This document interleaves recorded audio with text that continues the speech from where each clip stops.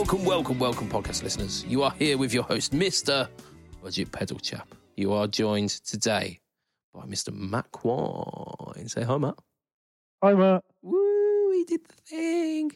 You are also joined by Mr. Oh my gosh, it's Josh. What? No, you are not. It is not oh my gosh, it's Josh. It's Mr. Andrew Bimson. Hi. Hello. I haven't mentioned what podcast number it is, have I? I don't think I have. It is episode number 2. It's not 288. I'm on the wrong page. It's 289 of the Fret Talk podcast. You think I listened to the intro? I can't answer that question. I just wait for you to say hi, Matt, and say hi, Matt, back. Hi, Matt. Hi, Matt. Way, he did the thing again. Woo. Oh, it's like that week when Lee found out that that was a thing. Yeah, we're typing it in the chat Yeah. to ruin the podcast. Yeah, he was. Right, gentlemen, there's a reason why we've converged today, isn't there? Because the literally the weekend, the one that's that way for the listeners. I'm pointing at the weekend. We all met. Well, we all met through Matt. so Bimson met Matt. I met Matt. So Matt was kind of like the hub of all contact this week. I was. Because we went to the Birmingham Guitar Show. We did. I got on a plane. I left my house at 6:30 in the morning on a Saturday morning, and I got into the Birmingham Guitar Show at about 12:30-ish that Saturday. So 5.5, 6 hours of travelling. Nice. I mean, I also travelled on a plane to get to the Birmingham Guitar Show. Mine was from like a Spanish island. Yeah, which is weird because you live like within 40 miles. Yeah, I thought I'd make it extra difficult to get to the guitar show this year. It wasn't quite planes, trains, and automobiles then. No. One of us doing one each. Well, to be fair, actually, on the day, he drove, you trained, I flew, so it was planes, trains, and automobiles. There we go. Nailed it. That was definitely planned. Definitely. So, yeah, we went to... It took me as long to get 70 miles on a train as it did for Matt to fly from another place. Yeah, which is mental. Yeah, that is the transport system, like the British transport system, isn't it? But say la vie. So we will be talking a little bit about the Birmingham Guitar. I say a little bit. We'll be mostly pontificating about the Birmingham Guitar Show this week, which I did throw like a little unofficial hot take in the Fret Talk group this week, which was a poll that had one answer. Which was Birmingham Guitar Show is the best. And it says Birmingham Guitar Show is the best. And that was it. Yeah, funnily enough, it's at 100%. I mean, it could have been at 0%, so, I mean... Well, it couldn't, because I assume you voted for it immediately. No, because the person who makes the poll can't vote for it. Oh, can they not? They can't, no. I didn't know that. It means I can't rig my own result. I know. The irony, isn't it? Like, Facebook not letting me rig elected results. What are you suggesting? In fact, no, don't tell us what you're suggesting. We'll be here a while.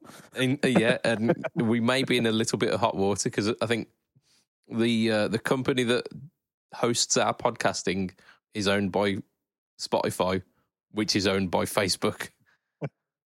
So Spotify owned by Facebook, is it? They are, yeah.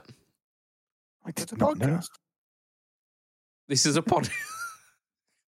I mean, like loosely, yes, it is. Oh, shit. Right, so what do? We usually pontificate about what we've been doing as a little amuse boost to our full thingies, don't we? So I imagine that a lot of our stuff will be based around the Birmingham Guitar Show. But I'm going to mention a few videos that I've done this week because the fuck wouldn't I? So first of the videos that I did was by Ritual Devices, which was a pedal that our good friend Wub let me borrow this week. which is part of his budget range. So he took a little bit of inspiration from me for a couple of these pedals. And he's doing like a stripped back version of a few of his pedals. He's doing like an overdrive. There's like a 2-knob overdrive with clipping options, and he's doing a fuzz that's basically like a two knob fuzz.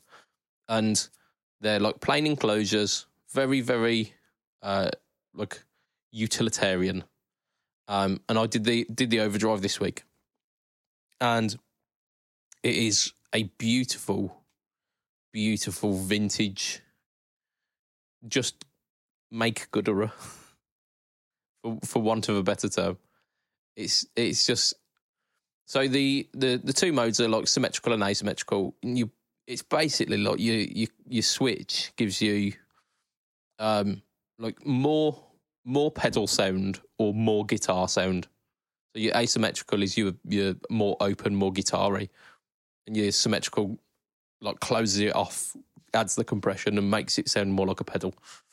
And it sweetens everything. And especially pushing it in front of an amp. It is delicious. Really enjoyed it. So yeah, that one released this week.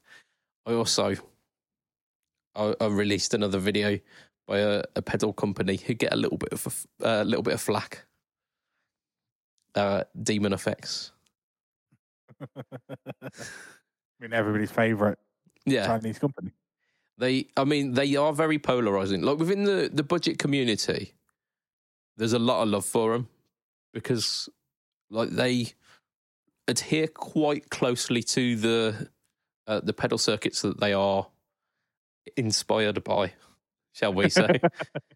And like even if you couldn't see, you could very much hear those air quotations were implied. So yeah, there's a lot of love in the budget realm because they're allowing people to try a facsimile of the sounds of pedals that are way out of reach. So like the Analog Man chorus and the like BEOD drive and the Prince of Tone and the King of Tone and all of these like really, really super, super expensive pedals. They also do the one that I did this week, which was the 4-knob Keeley compressor. The fact that it's not called the Keeley compressor, I think they call it the KC compressor, but it's like there's absolutely no questions what it's aiming towards. It's 4 knobs on a compressor for like a pedal board compressor. Very, very involved. Like usually, like the Dynacomp is a two knob, and that was like the go-to for guitarists for a long, long time. This one's a 4 knob. It's got your attack, your sustain, and it's also got a knob for clipping, but it's not what you'd expect it to do. Like I think the K-Line one has got a clipping knob, which literally adds drive to your compression, which is like a really cool feature. But this one, it's designed to alter the input. It's almost like a limiter for your input. So if you're driving it with really, really high power humbuckers, you don't drive the compression circuit. So you can limit it before it comes in. So that you still get in like a pre-volume. Yeah, like a pre-compression limiter. Anti-clipping. Yeah. that would be the true. Are you suggesting that what they've done is they've accidentally wired the pot backwards? Yeah, what it should do is add loads of drive. No, so it's to me it feels like a really cool studio tool. It's one of these pedals that you are going to set it in a specific way and then completely forget because it does all of the compression that you want in a studio. You can get the Dynacomp squishy tones as well. You can get the subtle, the kind of compression tones that I like. It's really, really quite a nice compressor. Doing compressor videos on YouTube is a absolute ball ache. Just because YouTube has its own compression, which removes all of the compression of the pedal. yeah. I mean, like compression in and of itself is one of those effects that I think Simon from JSA said the moment you start hearing the compressor is already too late. You've already added too much of the pedal. And if you're at those points before you can start hearing it, it's pointless on YouTube, isn't it? Go, this sounds exactly like it did before. So it's more of like a feel thing. So it's a really hard one to demo. But I did, of course, like crank it into Dynacomp mode. I also, at the end of the video, crank all of the controls up just to see what would happen. Because why would you not? What does that just make it really, really Like, country-esque? yeah, like super Dynacomp squish. Yeah, it's the exact kind of compressor tone that you don't want. That nobody wants. Nobody, not even country players, turn it all the way up. Surely to Christ. Yeah, like any of that beautiful dynamic range that you so love. No, get rid of that. I've got an idea for you.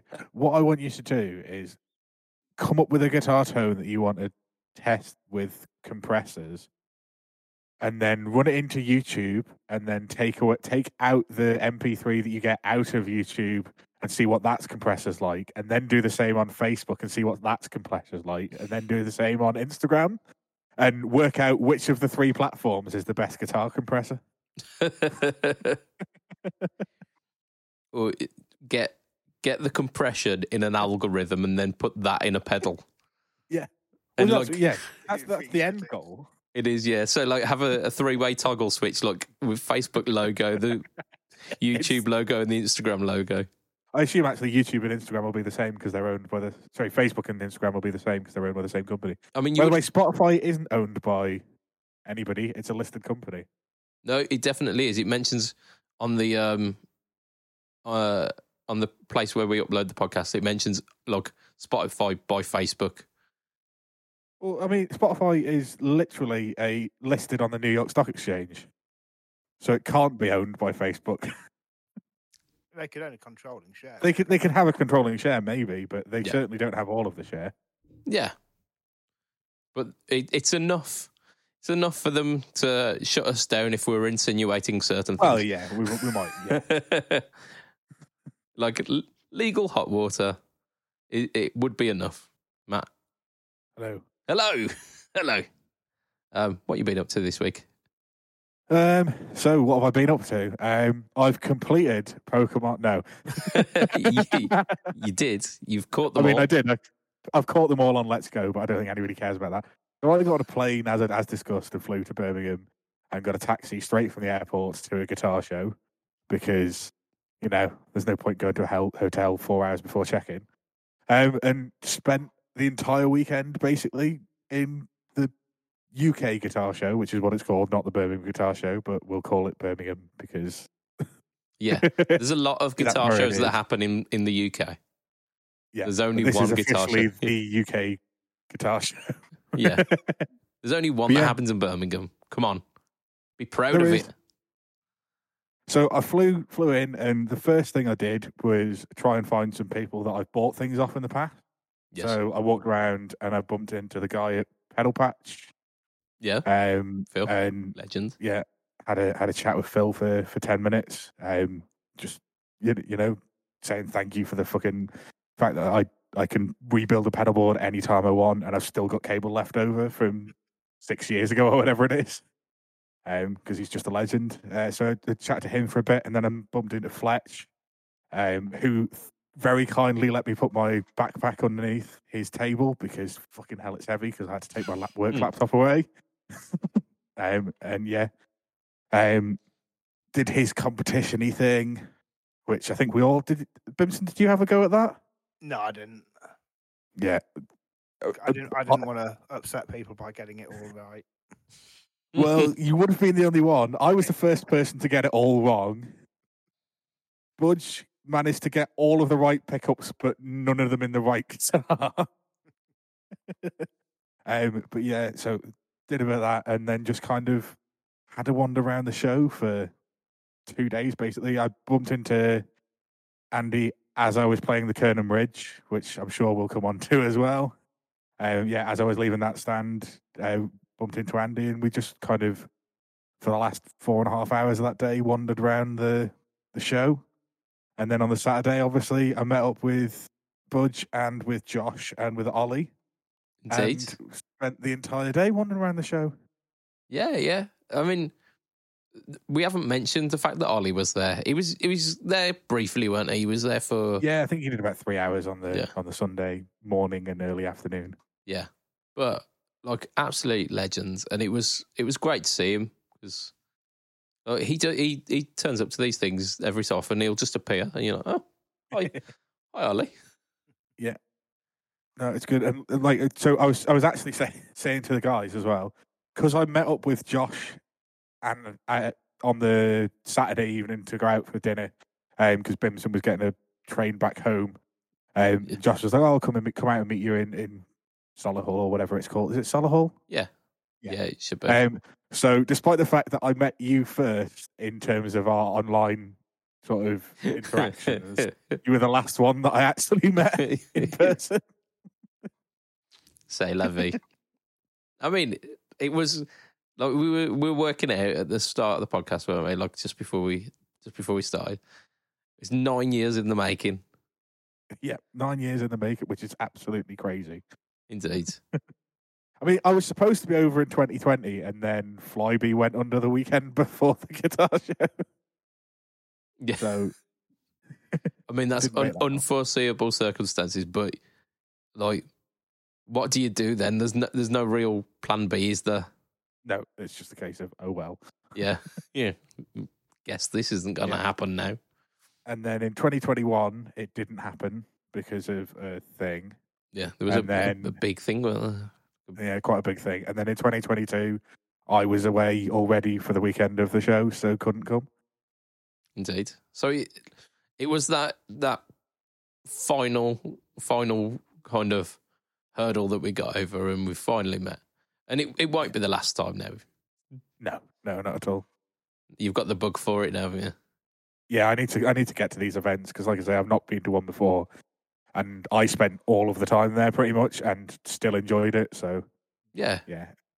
And I'm not meaning to sully the other events, but Birmingham is blatantly the best one. But we'll talk a bit more about that later on. And it's not even the best venue as well. Like the other venue just was better. There's a couple of things that were better. The actual food. Yeah, basically the food. Basically the food. The food and the location. Yeah, because the location is pretty much central, isn't it? So, as opposed to in an industrial state on the outskirts of Birmingham. Yeah, like if you drive there by car, it's really quite convenient because it's just off the motorway. It's fine. But if you're trying to get there via any public transport, it's an absolute bell end to get to. Yeah, I mean, taxi's fine. They drop me right outside the door. Yeah. And charge me through the nose for it, but... Oh, yes, they will. Definitely. But hey-ho. Like, so, Bimson, what you been up to this week? What are we saying? Well, I've been trying to sell stuff for a very obvious reason. I need to raise some money after the weekend. Is it for all of that, like, public transport fare? So I've got a couple of guitars and a load of pedals and a few other bits and bobs on. Indeed. Sticking on Facebook Marketplace and whatever, and try and raise £270. £270. What could 269, I think, to be precise. Nice. That is a very Fret Talk number. And why, pray tell, are we raising £269? Because there may have been some nice things at the show, and there's one in particular that I need to buy just to prove Matt wrong. I mean, like, you're gonna need to be more specific here because there's quite a few things that'll do that. Cheeky bastard. Well, should we start with that one then? Indeed.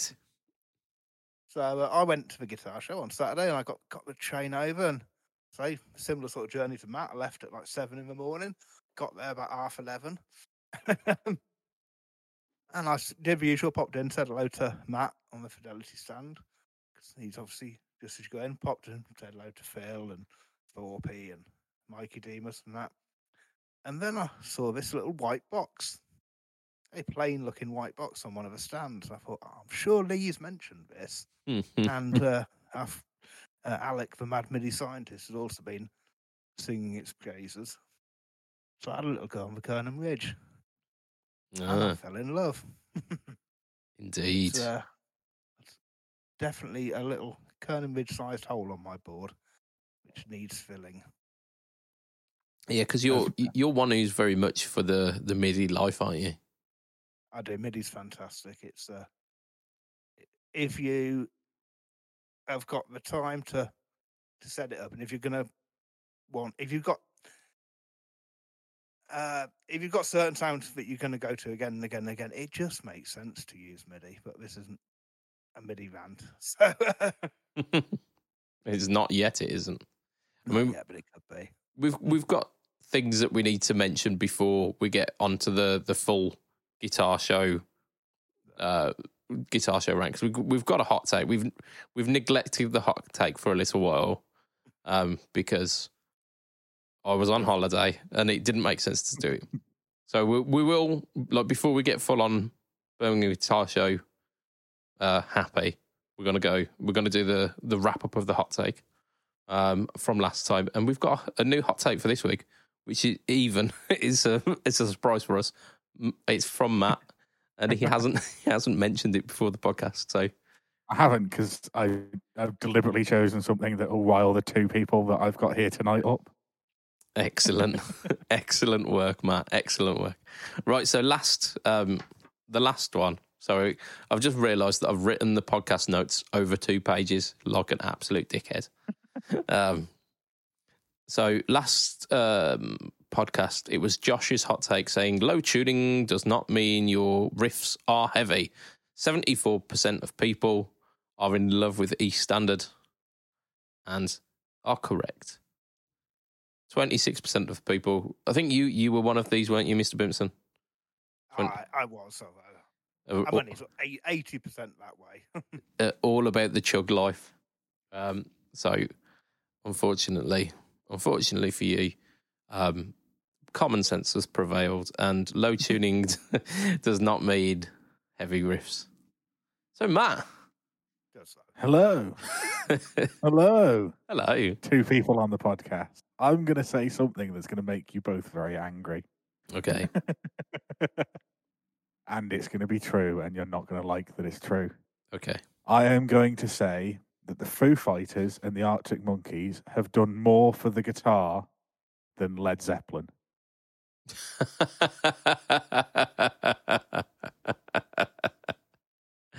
Oh, dear. And that is my hot take for this week. Would you like me to back my hot take up? He's gone. He's gone.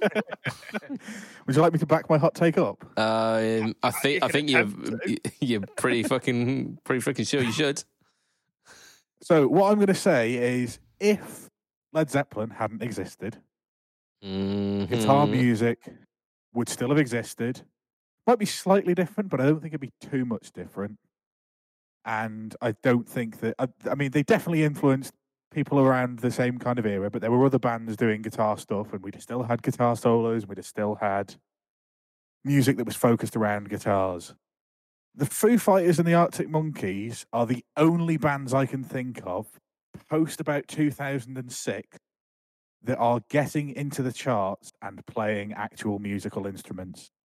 And if we didn't have the Foo Fighters and the Arctic Monkeys, kids these days wouldn't even know what a guitar was. Oh, no.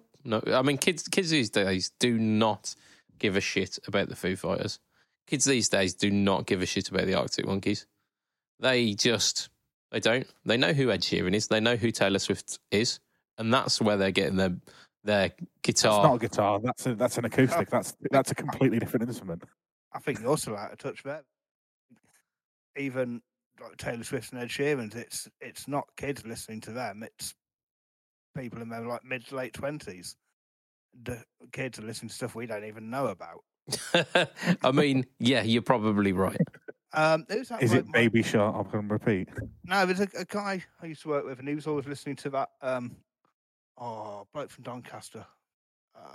Played Glastonbury last year. I can't remember his name. Youngblood? I never remember. Yes, that's the one. They're listening to people like that who have guitarists. Yeah, like Machine Gun Kelly as well. Yeah. He's got a signature Schecter. Yeah, Foo Fighters is middle-aged man music, and it always has been, but it is. Not just musically, but that's who's listening to it. It's people your age. I'm 31. I'm not middle aged. Well, okay, yeah, but you know, okay, my age then. Yeah. Yeah, no, I mean, you might be right, but like what I'm saying is there wouldn't have been a guitar in the charts without the Arctic Monkeys and the Foo Fighters for a 15-year period that wasn't acoustic. Nah, you've got the White Stripes, you've got Muse. The White Stripes haven't been in the British charts since Seven Nation Army. No, but like they were around the same time as like the Foo Fighters and the Arctic Monkeys peak. Especially like the Monkeys, Oh right? yeah, peak, Yeah, yes, but and they're still. What I'm saying is the Arctic Monkeys and thingy are still releasing music that contains guitars. Yeah, but And it's still they're not charting, are charting. they? No, They are, I mean, their albums are still getting number 1 or number 2. their albums might be, but they're not in the singles, and that's what I assume what young people listen to on Top of the Pops when they're hitting their tape recorder to try and get through the adverts. That's how it still works, right? Right, Yep, right, guys. Absolutely, Right. absolutely. I'm just looking to see. Right, so I'm looking to see who 2010 was in the charts. That's 12 years ago. That's 13 years 13 ago. years ago now. 13 years ago. Okay. So you've got Kings of Leon. Yeah, guitar. They've disappeared. Yeah, but they had they guitar. guitars. Killers, probably. Yeah. Killers were synthesized by then. They'd already sacked the guitarist. Mumford and Sons, but we won't mention that. Well, They've that's a fucking got banjo. instruments. They've got like fiddles and fucking. They're not guitars. Did Paolo Nutini have a guitar player? He did. Paolo Nutini plays guitar. Okay, right. I don't know, Biffy Clyro. Absolutely, and they're still charting. Are they? Yeah. Have they I mean, have they charted since that fucking song that Matt Yep. Cardle covered? Yeah, since Pendulum, opposites. They were at the guitar show, weren't they? So they must have a guitar player. Who's that? Sorry. They Pendulum. So there's James Blunt. He's probably got a guitar player. He he- is he- Cockney he- rhyming he- slang, isn't it? He plays guitar as well. Kasabian. There's loads of other bands that were You playing can't guitar. pick Kasabian because the fucking singer's a wife beater. Well, we're all just as boring. We're all just as boring as each other. 30 Seconds to Mars. So Yeah, you've got again, 30 Seconds to loads- Mars, guitars. You've got loads of that middle of the road, dull as dishwater. Foo stuff like Fighters. Foo Fighters. I wouldn't They say just- any of those bands are like the Foo Fighters, but okay. Well, they're all equally dull. There's Led Zeppelin. I mean, if you think about the iconic look that inspired a generation, it's Jimmy Page with a Les Paul and a Marshall Stack Yeah. until Yeah. Slash came along doing the exact same But, thing. but Slash cites like the Jimmy Page look as his influence, didn't he? Like the reason he's playing a Les Paul is because he saw people like Kosov and Page playing the Les Paul. That's not what's even on the. He's playing a Telecaster on the record. Oh yeah, like that Les Paul has sold like sorry, the Telecaster sold more Les Pauls. Yeah. It's I mean, Greta Van Fleet are still playing bloody Led Zeppelin songs now as well. yeah, Greta Van Fleet wouldn't have a career, would they? But there's so many people who wouldn't have a career because of like if Led Zeppelin weren't about. So many people who are saying Led Zeppelin were such a huge influence, or even down to people like Metallica and that, who were saying Yeah, Metallica are only saying that because Black Sabbath cite Led Zeppelin as an influence, yeah, and Black Sabbath created metal. they did. Yeah, as proven on episode number. So we're saying Led So, Zeppelin really created metal then? I mean, I mean, yeah, but if you say that, then the Beatles created metal because they all like the Beatles is kind of their influence. So what we all agreed is that Chuck Berry invented heavy metal. Yeah, and Ringo Starr is the best heavy metal drummer.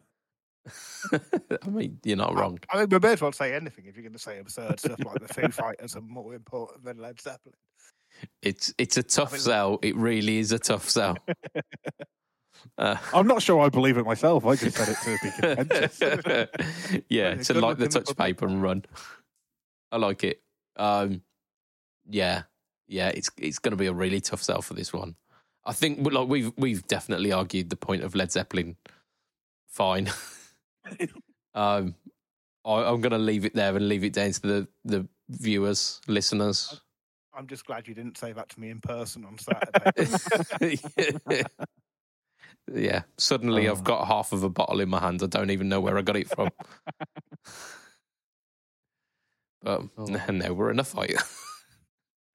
But yeah, so there's your hot take for the week. The Foo Fighters and the Arctic Monkeys. Can't believe I'm saying this out loud. The Foo Fighters and the Arctic Monkeys are more important. Did more for the guitar. Yeah, I've done more for the guitar than Led Zeppelin ever did. Okay, right. I'm going to have to write this down verbatim because this is fucked up. Yeah, so talk to me. Can you leave out an open poll so I can put my own?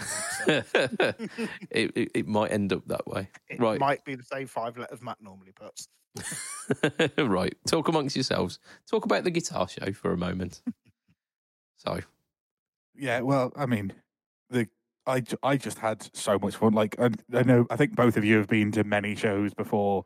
For me, this is my first experience of like a big room full of a lot of exhibitors who are all either trying to sell you something and turning amps loud, or they are trying to influence you about something by turning amps up loud. So it's like I walked in and I literally could hear the horn from the lobby, and everything went loud. And it was just a very weird experience of all of a sudden like hearing metal riffs and blues riffs and like people like in the entrance hall as well. Like you had the acoustic room off to one door and the electric room off to another. So it's like a little bit of acoustic noise and then just like this wall of like metal riffs with a guy. So the metal riffs in the background, and because the Marshall stand was right at the front and they've just released these pedals, and there was just somebody playing blues licks with the Blues Break or the Governor or whatever. And you just got like some guy chugging away with Metallica riffs and a guy doing pentatonic blues over the top of it in a different key. And it's just like, okay, this is going to be a really weird weekend. But actually, it was just great fun.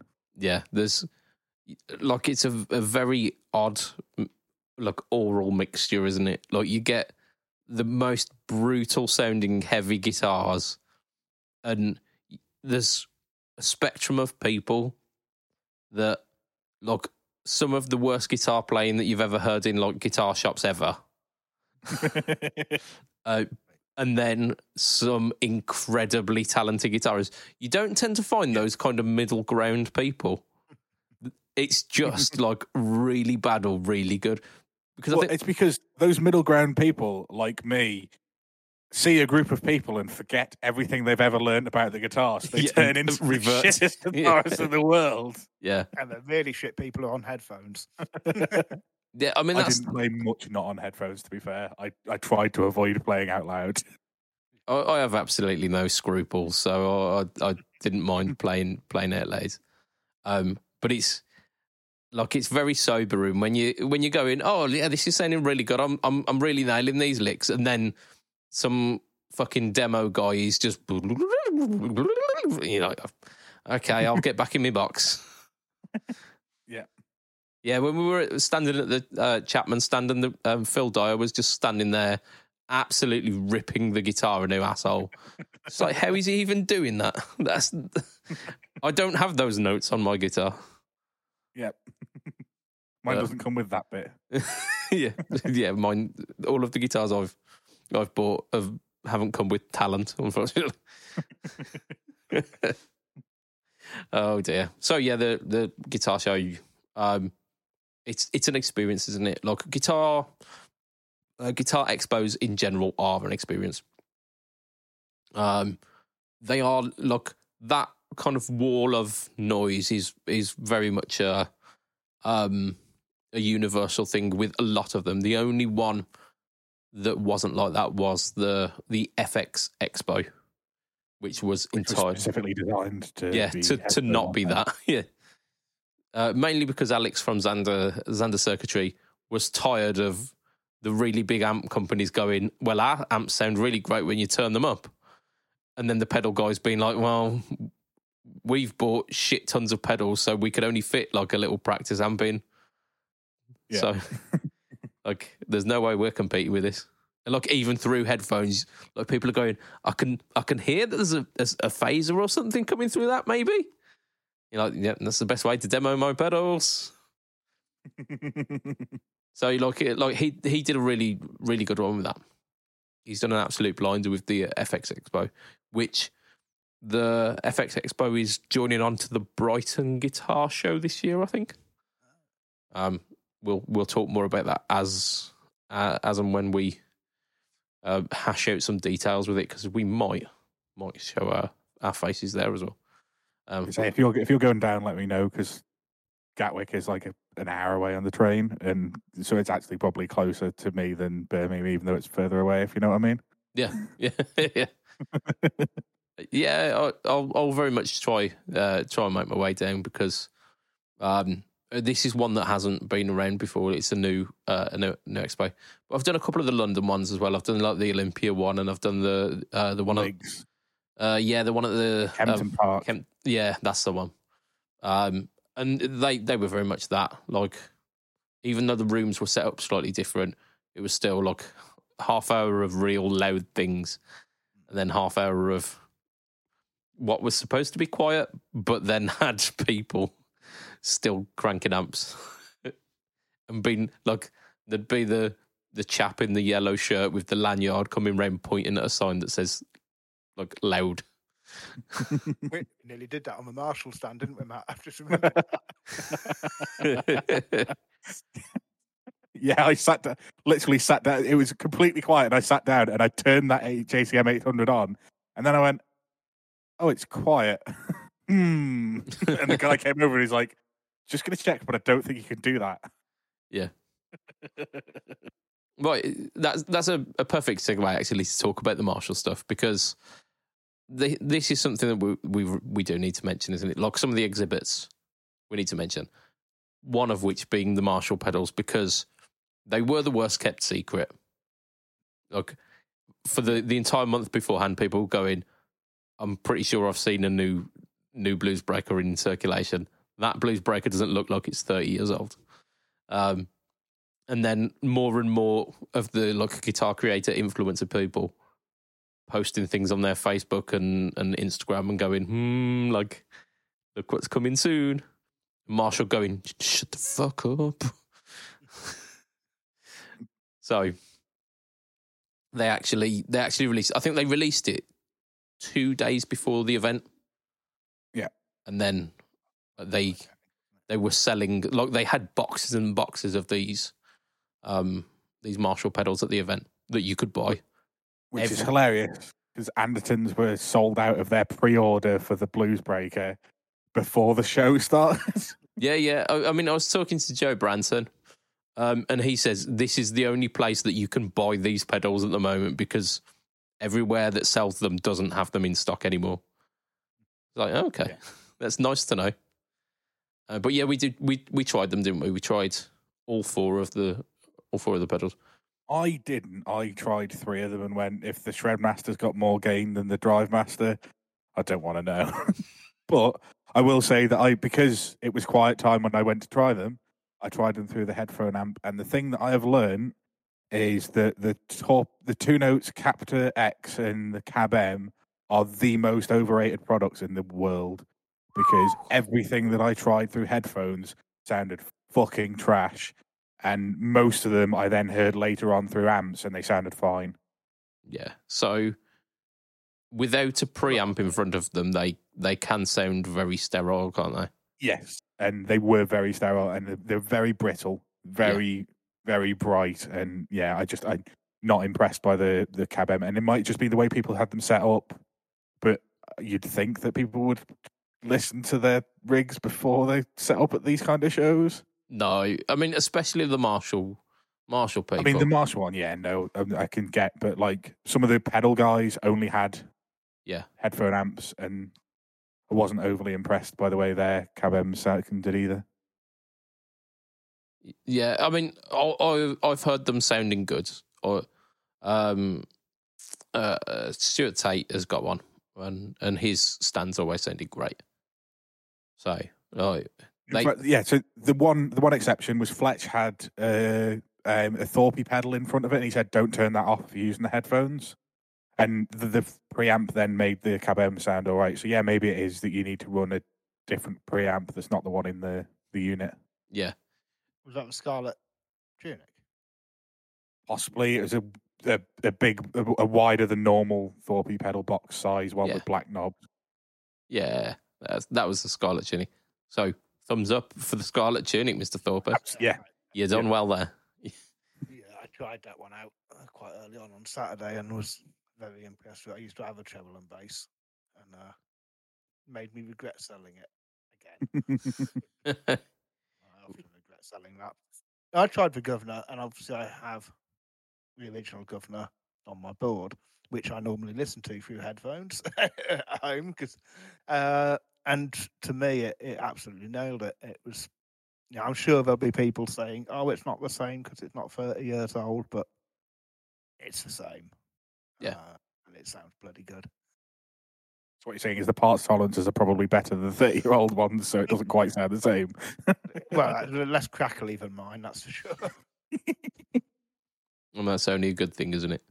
I made a beeline for the Marshall pedals when we first walked in, because I envisaged them being very, very busy. I mean, because it's like the 4 Marshall pedals that people have been absolutely pining over for at least the past decade, and you've had like revisions like the Analog Man stuff, the Prince and the King of Tone that are based on it, that were so popular, in the JHS Morning Glory again. So people are getting the fix in a little way, but it's not quite the same as the original. So all of these reissues were they were a long time coming. So I thought I'd make a beeline for them and try them straight away. And because it was the first half hour, it was loud time, so I got to try it through the Studio Vintage. It wasn't the 800 you tried it through. Oh, was it? The Studio Classic? Oh, there you go. I think that one's called. Yeah, it's basically the 20-watt 800. Yeah, and like when I was trying it, I had it set quite modestly, so it was not clean, but not like it was like barely just crunching. But then the second time I tried it, after the 2 blues dads were trying it, it was very much louder. Like the amp was absolutely gunned, and the pedals sounded good. Don't get me wrong; they sounded really good. The Blues Breaker, I think, potentially for the weekend, the most disappointing thing, because it's a fine pedal. Like, don't get me wrong, it does exactly what it's supposed to do. It's a low to mid gain, mid humpy kind of drive. It's not quite a tube screamer. It's not a Klon. It's not. So it sits kind of in between certain parts of the guitar spectrum. It's something that's been like we mentioned, like the JHS Morning Glory, the Analog Man stuff. It's been done before. I've probably got multiple Blues Breaker designed kind of style budget pedals up here that do something similar enough. The criticism that's been going around online at the moment is they are 10 years too late to this reissue, and the pedal that I felt it the most is that Blues Breaker, just because. Yeah, very much so, because everybody does one. But can you name anybody who's doing a Shredmaster clone? No, I don't think I can. So they're not weird. Like, and I know that that is a fine criticism to label at, say, the Blues Breaker, but nobody who wants a Marshall Blues Breaker with Marshall written on it in that size enclosure gives a shit about a JHS Morning Glory or any of these other Wish clones or any of these ones. So, like we said, I mean, Anderton sold out of their Blues Breaker first within like 24 hours, and the rest were soon to follow. Yeah, and the rest of these pedals, because they're reissues of the original, you'll have a load of people who didn't get to try the originals and want to try them, and you'll have a load of people now going, "Oh, I've got one of the originals. It sounds much better. You should buy my one instead," and it'll just reinvigorate the whole market for them. Yeah. Like there's no matter what we say about them, they will sell out, and you'll probably find it will get to a point where Marshall just run out of stock of them, or maybe even run out of parts for the Blues Breaker, because it's that popular. Yeah, I don't know how hard to find the parts are. I mean, it depends. I think they will have sold extremely well this weekend. Whether they're still selling as well in a few months, when that initial rush is over, we'll see. I think there's a lot of hype coming into it. Everyone's getting very excited. They came out and they were reasonably priced. I mean, 170 quid, which I think probably was less than people were expecting. Certainly less than I was expecting. Yeah. I mean, because we'd seen like 220 to 250 online. And that's what they are in dollars in the States. They're $250 in the States. Yeah, that's an ask. That isn't it? That is an ask. Yeah. But they looking at the internals as well. They've done it right. It's all accurate representations of the original ones. It's all point. They've even still got the effects loop on the governor, haven't they? Do they? Yeah. Fabulous. Yeah, and like the weird thing to me is like I wasn't. I mean, obviously I was aware of these pedals, but I didn't realize kind of how wide these were originally. In the were these 80s? These were made originally. Early 90s.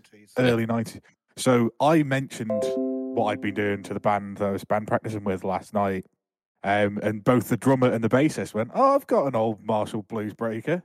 I was like, "What the fuck?" It's like, "Oh yeah, I bought one of those when they came out new for like 50 quid or whatever they were back in the 90s," and I'm like, "You do know they're worth quite a bit of money now?" And actually, I'd hang on to it for a year, because if you say you've got an original one, people will buy it for more in about 12 months' time once people have got obsessed with the new ones. And they're like, "That's good to know."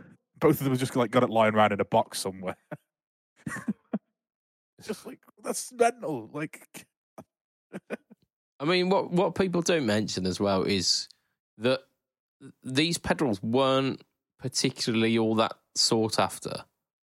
Like once that initial run had come out, they were seen as kind of bargain basement pedals, and they were being flogged off for like 20 quid just to get rid of stock.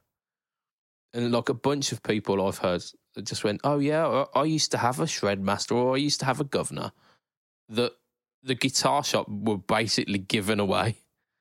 I went in for some strings or something, and like this was cheap enough for it. I went, go on then." So they weren't particularly well thought of back then, but they've gathered a lot of momentum and this kind of cult status.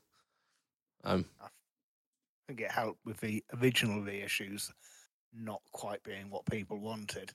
Made people hark back to the old ones. Oh yeah, look, the silver box Marshall line. I think they get a lot of flack for that. They don't sound as bad as people suggest they do. No, but they don't sound as good as the originals. Yeah, I mean, there's something in it. My first dog one does though. Very nice. There we go. Very nice. Yeah, so I mean, like my takeaway from the pedals is across the range, they sounded very much like Marshall amps. Like the gain structure sounded very, very Marshally, which I mean you would expect from Marshall pedals. Sorry, Marshall are making a Marshally sounding thing. Yeah, but like it didn't necessarily have to be the case, did it? Didn't necessarily have to be the case. And the difference between the Drive Master and the Shred Master weren't enough for me to have 4 pedals in that line. You could have got away with having 3. But that being said, I tried the Shred Master, which I thought would be the one that I did not want to play. Because, I mean, fuck, it's called the Shred Master and I'm like self-admitted low-gain blues dad. And it was probably the one that I liked the most out of it. I think I would probably own the Governor if I were to buy one, because it does the broadest spectrum of what I want. But the most fun it was the Shred Master. I'm not gonna lie. I mean, you say that, but you didn't use a Shred Master like anybody has ever used a Shred Master before, though, did you? yeah. I may have used it like a low gain overdrive, but let's. You had the gain at the 9 o'clock position, which is less than a third. You scoop the mids, which I guess is what metal people do. Yeah. But yeah, you basically used it as an anti-tube screamer in that you scoop some mids and made it low gain. Yeah. Did you by any chance then play minor pentatonic licks on it? Sure as shit I did. Are there any other licks? Major pentatonic licks. Yeah. Which are just minor pentatonic licks. Yeah, just different position. So yeah, we talked the Marshall stuff. What else do we need to mention? Because there's a fair few things. We're gonna absolutely get strung up if we don't mention the fact that Chapman had released a brand new guitar for the show, didn't they?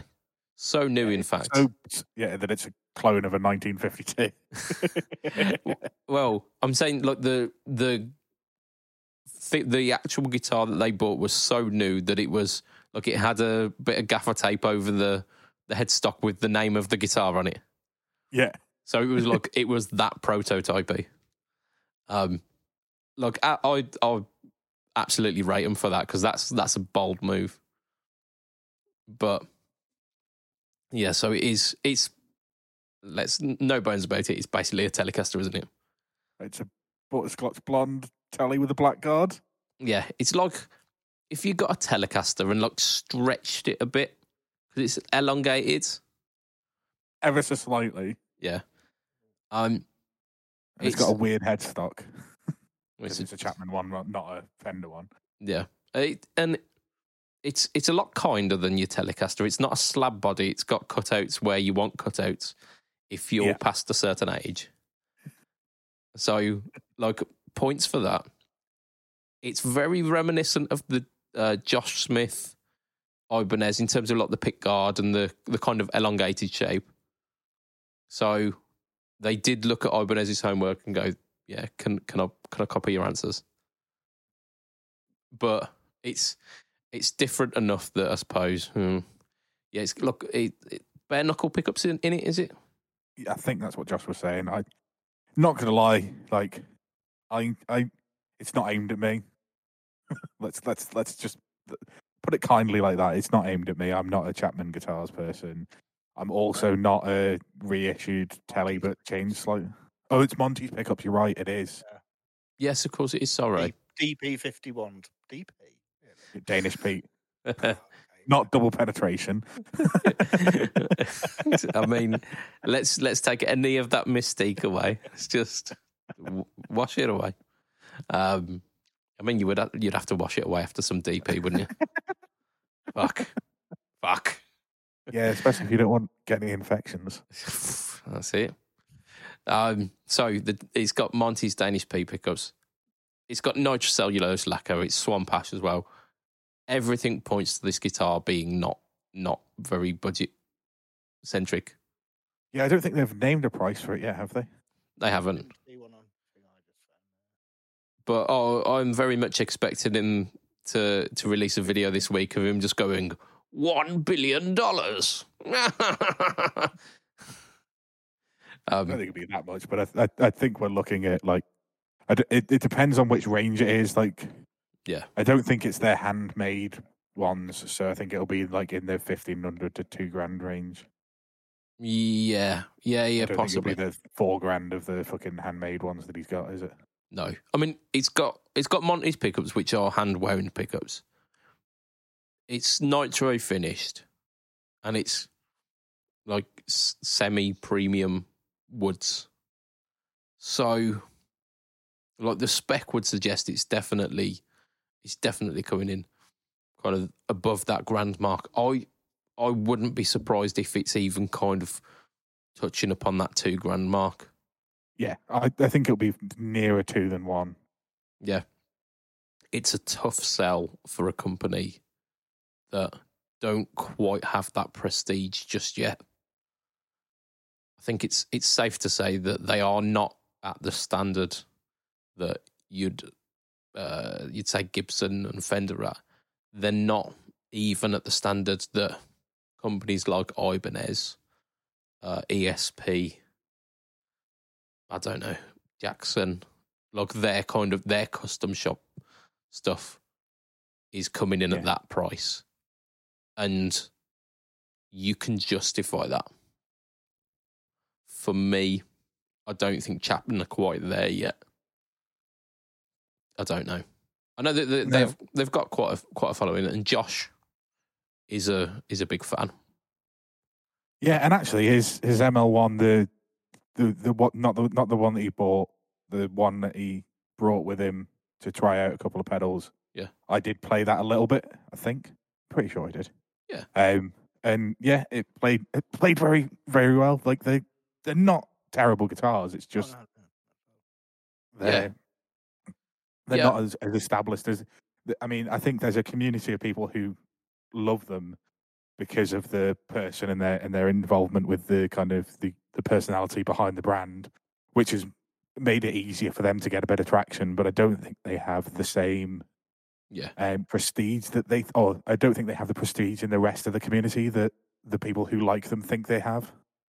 Yeah, they're still trying to punch through that barrier, aren't they? Because they, like you mentioned, they have got their hardcore fans, and that's really like speaks to the volume of that. The fact that on that Saturday they were surrounded by people, but then the reality of the Sunday is that, I mean, there was always someone there. It was never like completely barren, but it was kind of slow and gentle footfall through it.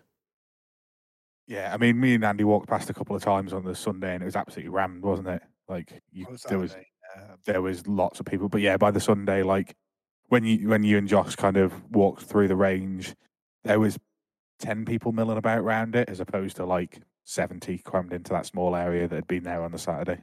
Yeah. So I mean, that's a beautiful metaphor for the company as a whole, isn't it? They do have that really tight knit, hardcore fan base, but punching through to that kind of next level of people where you'd like. So for me, like, I'm at the moment considering an HSS Strat. I'm not considering a Chapman. Even though, like, theoretically, they in their lineup they have got stuff that could meet those needs, but I'm not considering those over. Like the Charvel Pro Mod is the one that I'd go for, or I'm considering like, I don't know, I'm considering like Harley Benton over Chapman because it's doing like the Fusion line is doing some of the stuff that the Chapmans will do at a more affordable price point. And that Chapman name isn't a big enough draw for me to go, well, I will spend that extra 400 quid. Well, that's it. And like if you went for Charvel, you're buying a brand name that every guitarist is aware of. Yeah. Whereas I think if you're not a YouTube watcher, you may not have heard of Chapman guitars. I think, I don't know, a mate of mine had a Chapman for a good few years, and he's not a follower of, the Facebook groups and the YouTube and that. He's just, I think he's vaguely aware who Rob Chapman is, but not massively. But I think he's got 2 Chapmans now because they are good guitars for the money. Regardless of anything else, I mean, there'll be some people put off by what's around the brand, as well as those that are going to go for it more for that reason. But if you just look at the guitars, they don't massively excite me, but they're not bad guitars at all.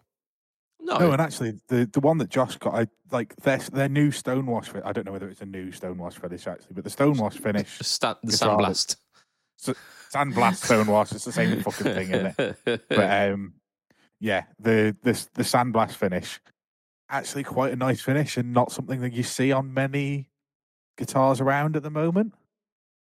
I don't think I've seen many actual manufacturers. Like you'll see it quite a lot in smaller, like 1 or 2 person like build kind of companies.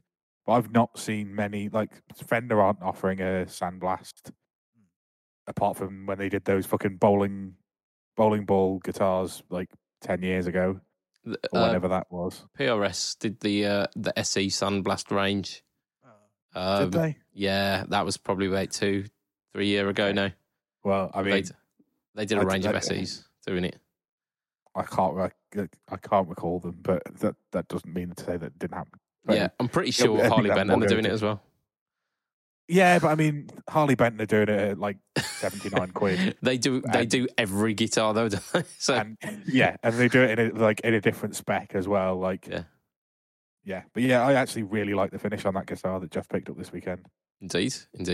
Which I assume he's going to tell us next time he's on. I can't remember anything else about it, so we'll have to. Indeed. So the Danish Pete Sig, little bit of a lukewarm reception by us. We'll have to see what the price point is. For me, it's a telly, so it's just not going to be interesting.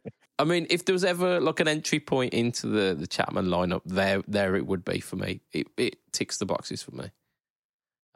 Everything apart from the fucking vintage style tuners, get in the bin. You see, I disagree with you there. I think if you're not putting locking tuners on it, put vintage tuners over through hole. Not put locking tuners on it. No, there is that. Every guitar should have a locking tuners, and actually, I think with my bonus this year, I'm going to put locking tuners on all the guitars that I use that don't have locking tuners on because I'm fucking sick of stringing them without. Yeah, that's the way the Lord intended. Right, we've put it off long enough. The Kernam Ridge. The Kernam Ridge. Yeah, let's actually vindicate Lee here, and we've all tried it.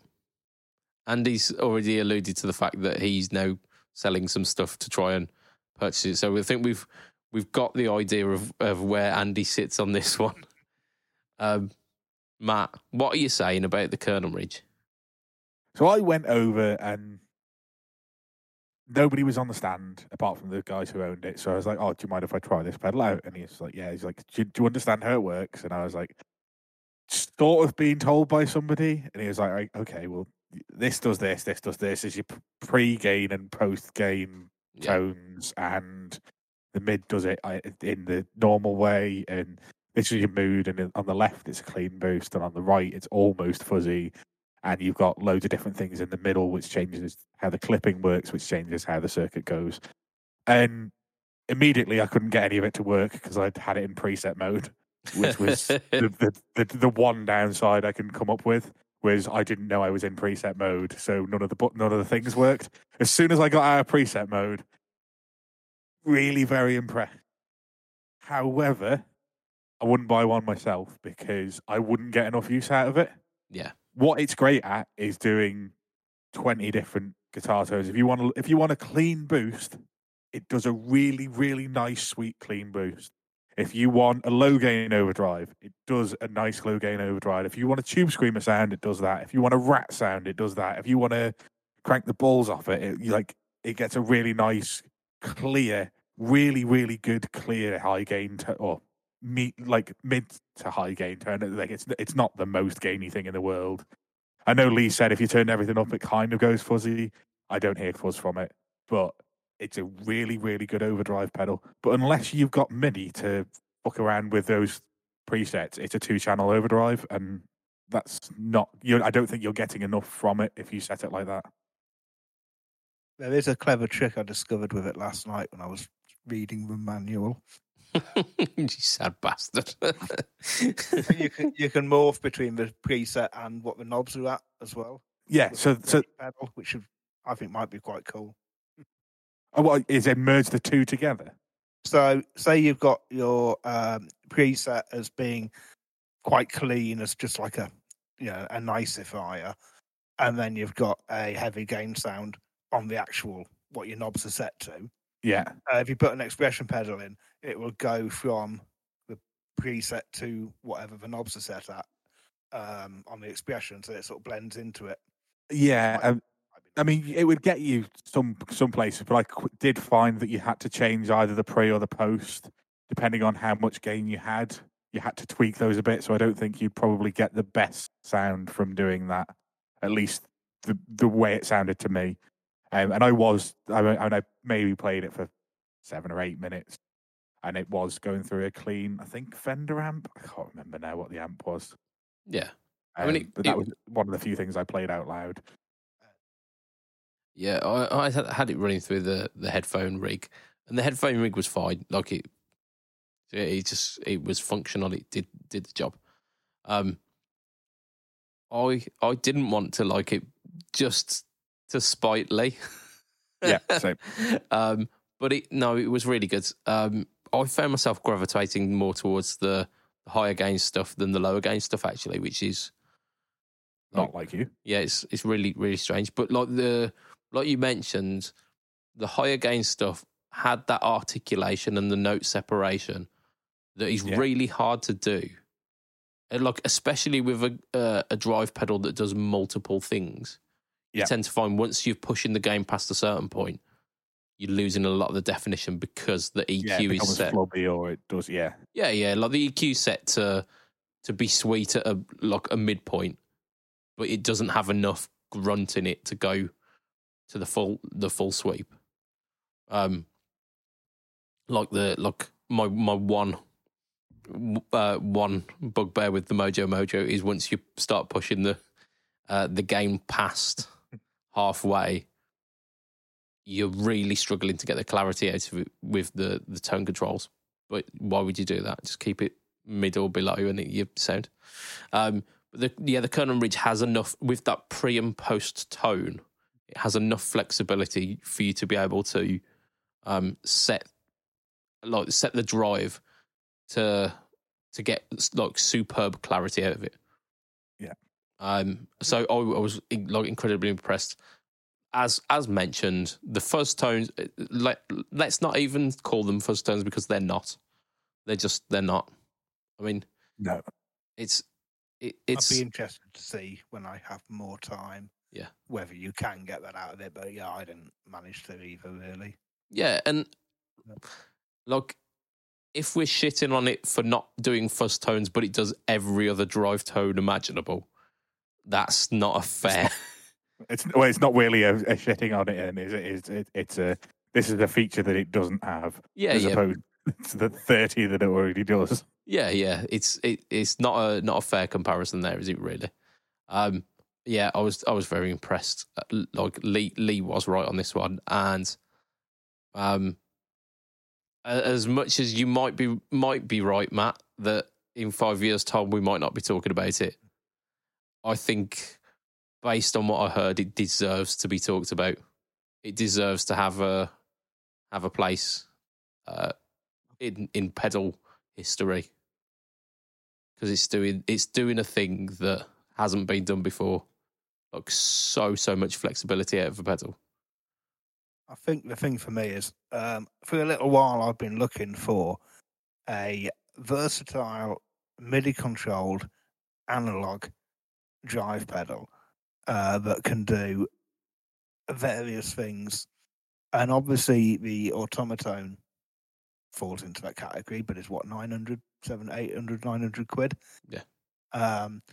There was one company that I was hoping were going to be coming out with something, and they've left it too late now, because if they had, it would have been around the same sort of price as this, and it's a sensible price. And it, as I say, I do use MIDI, and with that, I can spend one evening setting up 5-6 sounds that I'll get from it, sticking Antares in front of it for when I want to boost them, and I will probably still leave the governor on the board and have that set as my sort of amp sound, and this go in between the two of them. And that should give me everything I need, apart from fuzz. But I've got a Raise for Dead, so yeah, you've basically completed fuzz there, haven't you? I might still leave my rat on there because I'm not sure how close it gets to the rat thing either. Oh, I managed to get some pretty decent rat tones out of it. Okay. It depends how you run your rat though. You probably run your rat at 9 o'clock, right? I have done in the past. Don't get me wrong, but as long as you're not like pushing the gain to the max, where you almost get that kind of overloading fuzzy tone. Yeah, I do with a rat. In which case, then you're not getting that out of the. I want it to squeal every time you step on the pedal. Yeah. No, yeah. I don't think you get that, but I think you get like the earlier rat tones, the lighter rat tones, we should say. Well, look, anything just before that kind of farting out fuzz tone, you get, because it does retain the clarity. You don't quite get that bottom end blowout that you get with the rat, because it all becomes quite soft and mushy gain at like past a certain point. But yeah, like the Kernam Ridge, thumbs up basically is what we're saying. It really is. And if you are one of these people who will delve into the MIDI with it, you are potentially winning there, right? There's a lot of tones to be had. Right, we're gonna do a quick roundup of the things that we really enjoyed as a like a quick fire, because we're at an hour and 15. So we'll do a quick fire of what we like, some of the things that we loved when we were there. Matt, do you want to start us off? I mean, if I'm going for the thing that I love the most, we on the Sunday kept gravitating back towards Loxley and Fletch, and eventually I played both sitting down and standing up the Red Specials.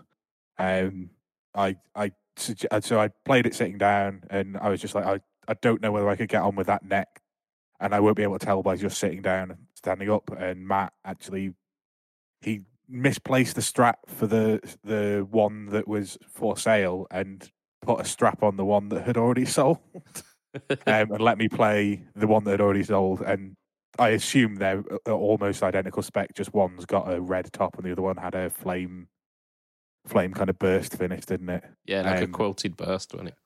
But yeah, just absolutely incredible guitars. I love a thick neck, and that's thicker than anything I've played. Like such a chunky baseball bat neck. Yeah. Not only thick, it like the profile of it was like a D. Yeah, a proper deep D as well. It wasn't like the flattened off American Fender Ds that you get these days, where they've chopped a bit off. Love a deep D, ain't you? But I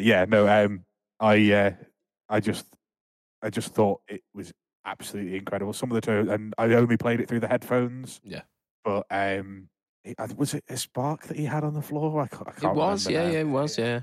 And like, don't get me wrong, like the amp sound was fine, but like the switching options in that Brian May, I've never had anything with those kind of like turn two pickups on, stick one of them out of phase with the other one, so you get that weird kind of phase tone, and then put them back in and they're a humbucker, and then take one out and you're a single coil. And like the neck and bridge as a humbucker is just that Brian May sound for me. He uses it a lot on some of the chunkier riffs, and just it sounded incredible. It looked incredible. It played incredible. If I ever came into some money, I would absolutely have a Loxley Red Special because it was just a phenomenal guitar to play. And I think he was saying that it's a 7.25 radius, or it might even be slightly tighter than that. And I was bending things 3 steps and not choking out. Like it was clearly just so well designed that it all just worked. Yeah. So, Bimson, what we're saying? I just quickly on the Loxley thing. I played the Appetite for Destruction style burst he had. That was really nice as well. He makes good guitars. He really does, doesn't he? He really does. Yeah. He knows. A joke about choking on a D, but I'm not going to do it. You're a better person than that, Andy. You're a better person. The highlight for me that nobody else cares about because it's the bass.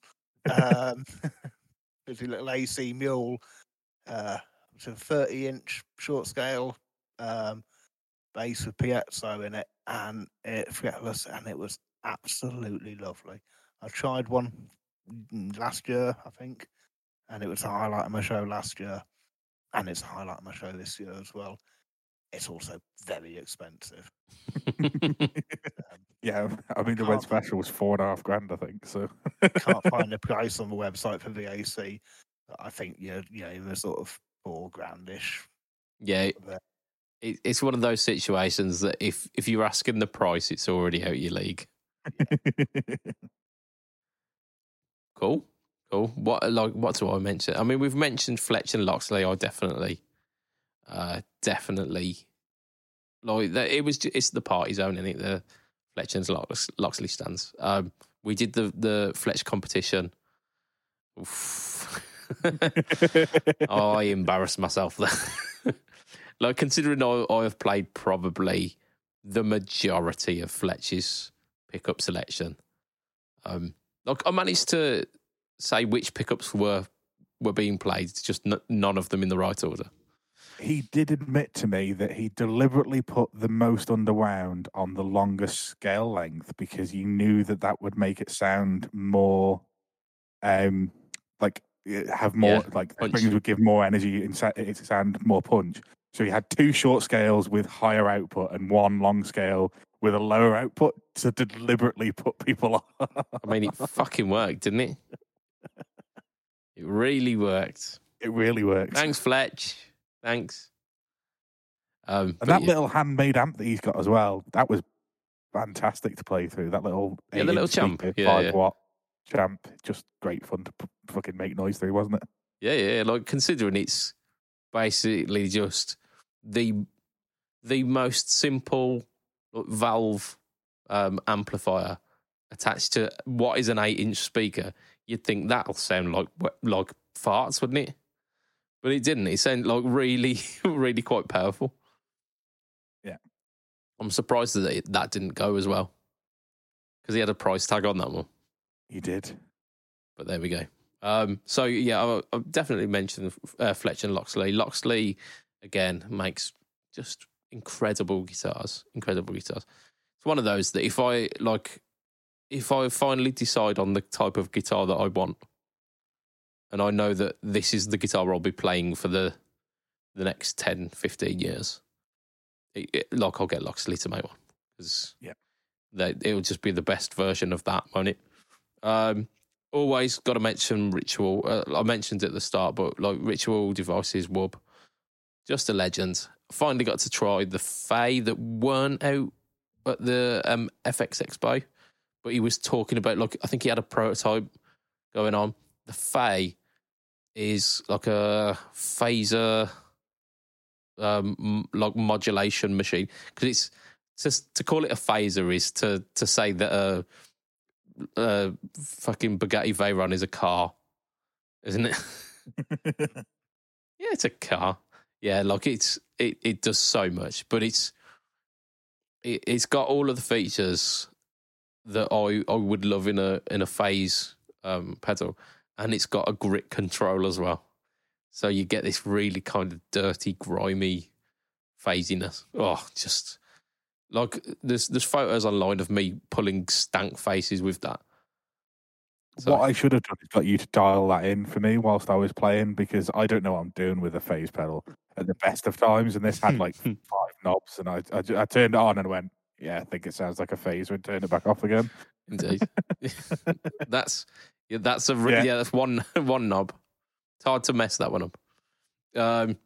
I'll also give a shout out to Fidelity. That weird baritone with built-in effects. Oh yes, I yeah. had a lot of fun with that. Yeah, The only thing I needed with it was I wished it had a volume pedal on the stand, because doing volume swells with that as well. Ideally, one of those Bigsby pedals too, so you could do that would have been so much fun. Because you could get some crazy ass noises with that thing. yeah. The last guitar show, he bought his pedal board along, and he did have. I don't think he had the Bigsby pedal, but he had one of the Game Changer ones. I think it was the piano sustainer pedal. Yeah, he's got the Plus. I think he's got a lovely board actually, Matt. He's he had all sorts of nice stuff on there, didn't he? A lot of Tate stuff and Yeah. I can't remember what was on it now. I just remember, like, he had this massive board. Like, he handed me one of his Fidelity guitars, which were like fantastic to start with, and then just went, "Let me show you the board," and just like went around tweaking the board, and it was like, "Yeah, and if you do this, it will make this, and this goes through like all of these are in a loop, so you can mix it in with this." And I was like, "Fuck, this is mental." And then he went, "Have at it, play." So just pure and unadulterated joy from that man. He's like, it's pure uncut guitar joy whenever you talk to Matt at Fidelity. He's one of the loveliest blokes. Absolutely. I think, like, on the whole, the guitar show is just full of really, really nice people. It's a really nice community to be part of. I'm gonna give one final shout out. It's an apology more than anything. I'm apologising to the Goliath effects because they were right next to ritual devices, and I kind of overlooked them because, like, I know Wub and we get on really well. I didn't realise at the time. I follow Goliath on Instagram, and that's like, he just like kept at the corner of my eye, just thinking, I think I recognise that guy, but I don't know where from. I can follow him on Instagram. I see his stuff all the time. Terrible. So I extended an apology there. I'm extending a thank you to all of the people who took time to just have a chat with all of us at the show as well. It means so much. And we're not a massive podcast. So people who just took the time to have those conversations with us and just really get to know us it's amazing. So the community, it gives me faith going forward that the community it's in a good place. But we are at the end of a podcast, gentlemen. We are at the end of a hour and a half podcast, gentlemen. I'm extending a thank you to the listeners who've made it this far. You are absolute G's. I'm also extending a thank you to the Patreon backers, who are extra special, sexy people. One of which I can see is on my screen right now. So the people are as follows. We've got Mr. Andrew Bimpson, who is here from The Rising of the Lights. Indeed. We have got Mr. Doug Christ of 37 Effects, of Masters of the Cinematic Universe, and the Just Surprise Me podcast. We have got Mr. Hugh G-Rection. Way. We have got Mr. Ben Fletcher of Fletcher Pickups. We have got Mr. Brian Gower of the Tone Jerks podcast, of the Second Button podcast, and of the, what's it called? Off the Rails with A-Train. And finally, we've got Mr. Ross Philpotts. All of those people, super sexy thank yous. For as little as $2 a month, you could be part of the crew. It's full of sexy people, but you can be one of those people. just do it. Just patreon.com/FretTalk. So if you want to find me online, I am Mr. Budget Pedal Chap. Facebook, Instagram, and YouTube. /Budget Pedal Chap. YouTube is the home to the No Talk or Tone series, which this week features a compressor. Fuck. A compressor. What's one of them? Indeed. Yeah. YouTube will do me dirty on that one. But we'll see. We will see. Matt, where can we find you online? At heel_MattQ on Twitter and Twitter. You're in my head on Twitter and Instagram. And Mr. Bimson, where can we find you? And you can find me at The Rising of the Lights on Facebook, on YouTube, on Twitter, and on Mastodon, because I thought I may as well. Mastodon or a band? Oh, and Instagram as well.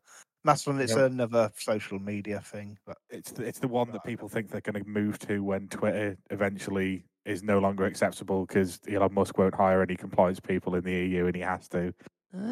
See, you learn something new every day.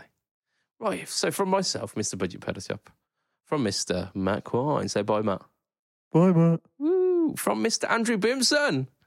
Thank you very much for having me on. Indeed. Bye, it will be a tatty bye and good night for this week. Bye.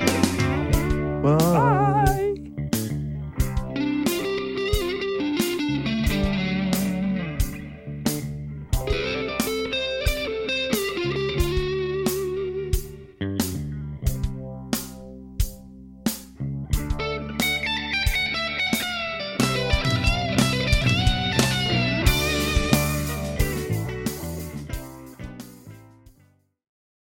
What is the difference between Iron Man and Aluminium Man?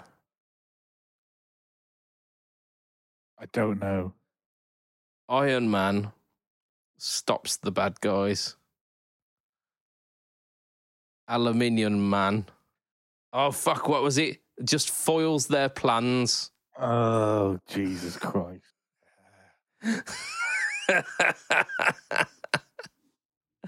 Oh. Jesus Christ.